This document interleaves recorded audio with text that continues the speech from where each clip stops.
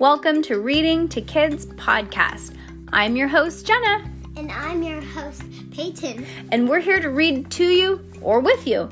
We know that sometimes moms and dads don't always have the time or the motivation to read to their kids each night, and we know how important it is. So, on those nights that you're not in the mood, we're going to do it for you. Can't wait to read with you. Good job, Peyton. High five.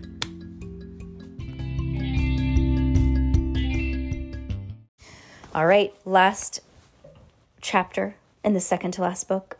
Book number 15, Judy Moody Book Quiz, chapter 10. Third grade something. Amazing! The bookworms had read their way to the finish. She, Judy Moody, could hardly believe that they had won the first ever book quiz whiz blowout. Uber rare. Mr. Todd presented the bookworms with a light-up book quiz wizard cup. It would soon take place of honor in the glass case at the Virginia Dare School Library. The whole school would be proud of the bookworms. Willa, the librarian from the Virginia Dare, passed out backpacks to both teams. Each backpack had a book inside. Judy peeked inside and found her very own copy of Charlotte's Web.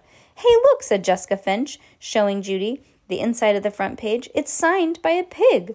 "That's Wilbur's autograph," said Judy, cracking up. Judy hugged the book to her. With or without a trophy, Judy was in a joyful, on top of the spaghetti mood because the book quiz blowout she had discovered aisles of new books. Books she, Judy Moody, bookworm, loved to read. Webster's dad, Gomez, tapped on the microphone. "We would like to thank you all for coming and celebrating reading with us today. We hope that both teams and families and friends will stay for our bowling bash. I'm happy to announce that all proceeds today will be donated to Virginia Dare Elementary School and Braintree Academy to help buy new books for their libraries." Willa, the librarian, and a man from Braintree Academy stepped up front. Mr. Gomez presented them with a giant check that was taller than Stink. It took 2 people just to hold it. Judy could not believe her eyes. "Rare," said Judy. "That's the biggest check I've ever seen." $1 million, yelled Stink, jumping up and down. Judy counted the zeros. "That's 1,000, said Stink. "Each school gets $500. "Oops," said Stink. "Still, that's a lot of new books for the library." Judy pictured all the new books that would go in the library with the bright, shiny, clean-covered, crackling spines. She imagined filling her backpack with brand spanking new, never-before-read books. At last, Webster, the bookworm mascot, yelled, "Taco time!" The bookworms sat down with the fake mustache defenders. Everybody yacked excitedly about this game while they ate teeny tiny silver dollar tacos. "And no one forget ice cream tacos for dessert," Webster told them. "Let the book quiz bowling bash begin."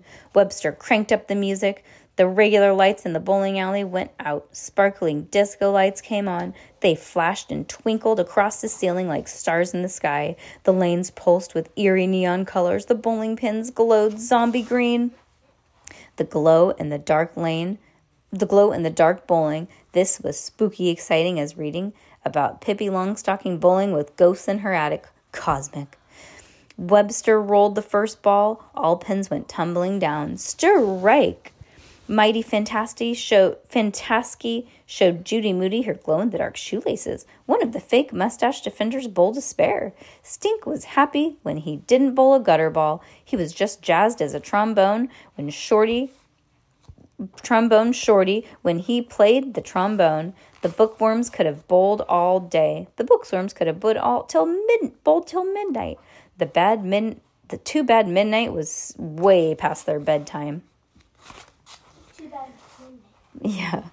Judy felt like Lola Levine when the Orange Smoothies won a soccer game. She felt like Ada Twist, scientist, when she made her way to a way important discovery. Judy, 1, 2, 3, hopped and kicked up her heels like Pippi Longstocking dance.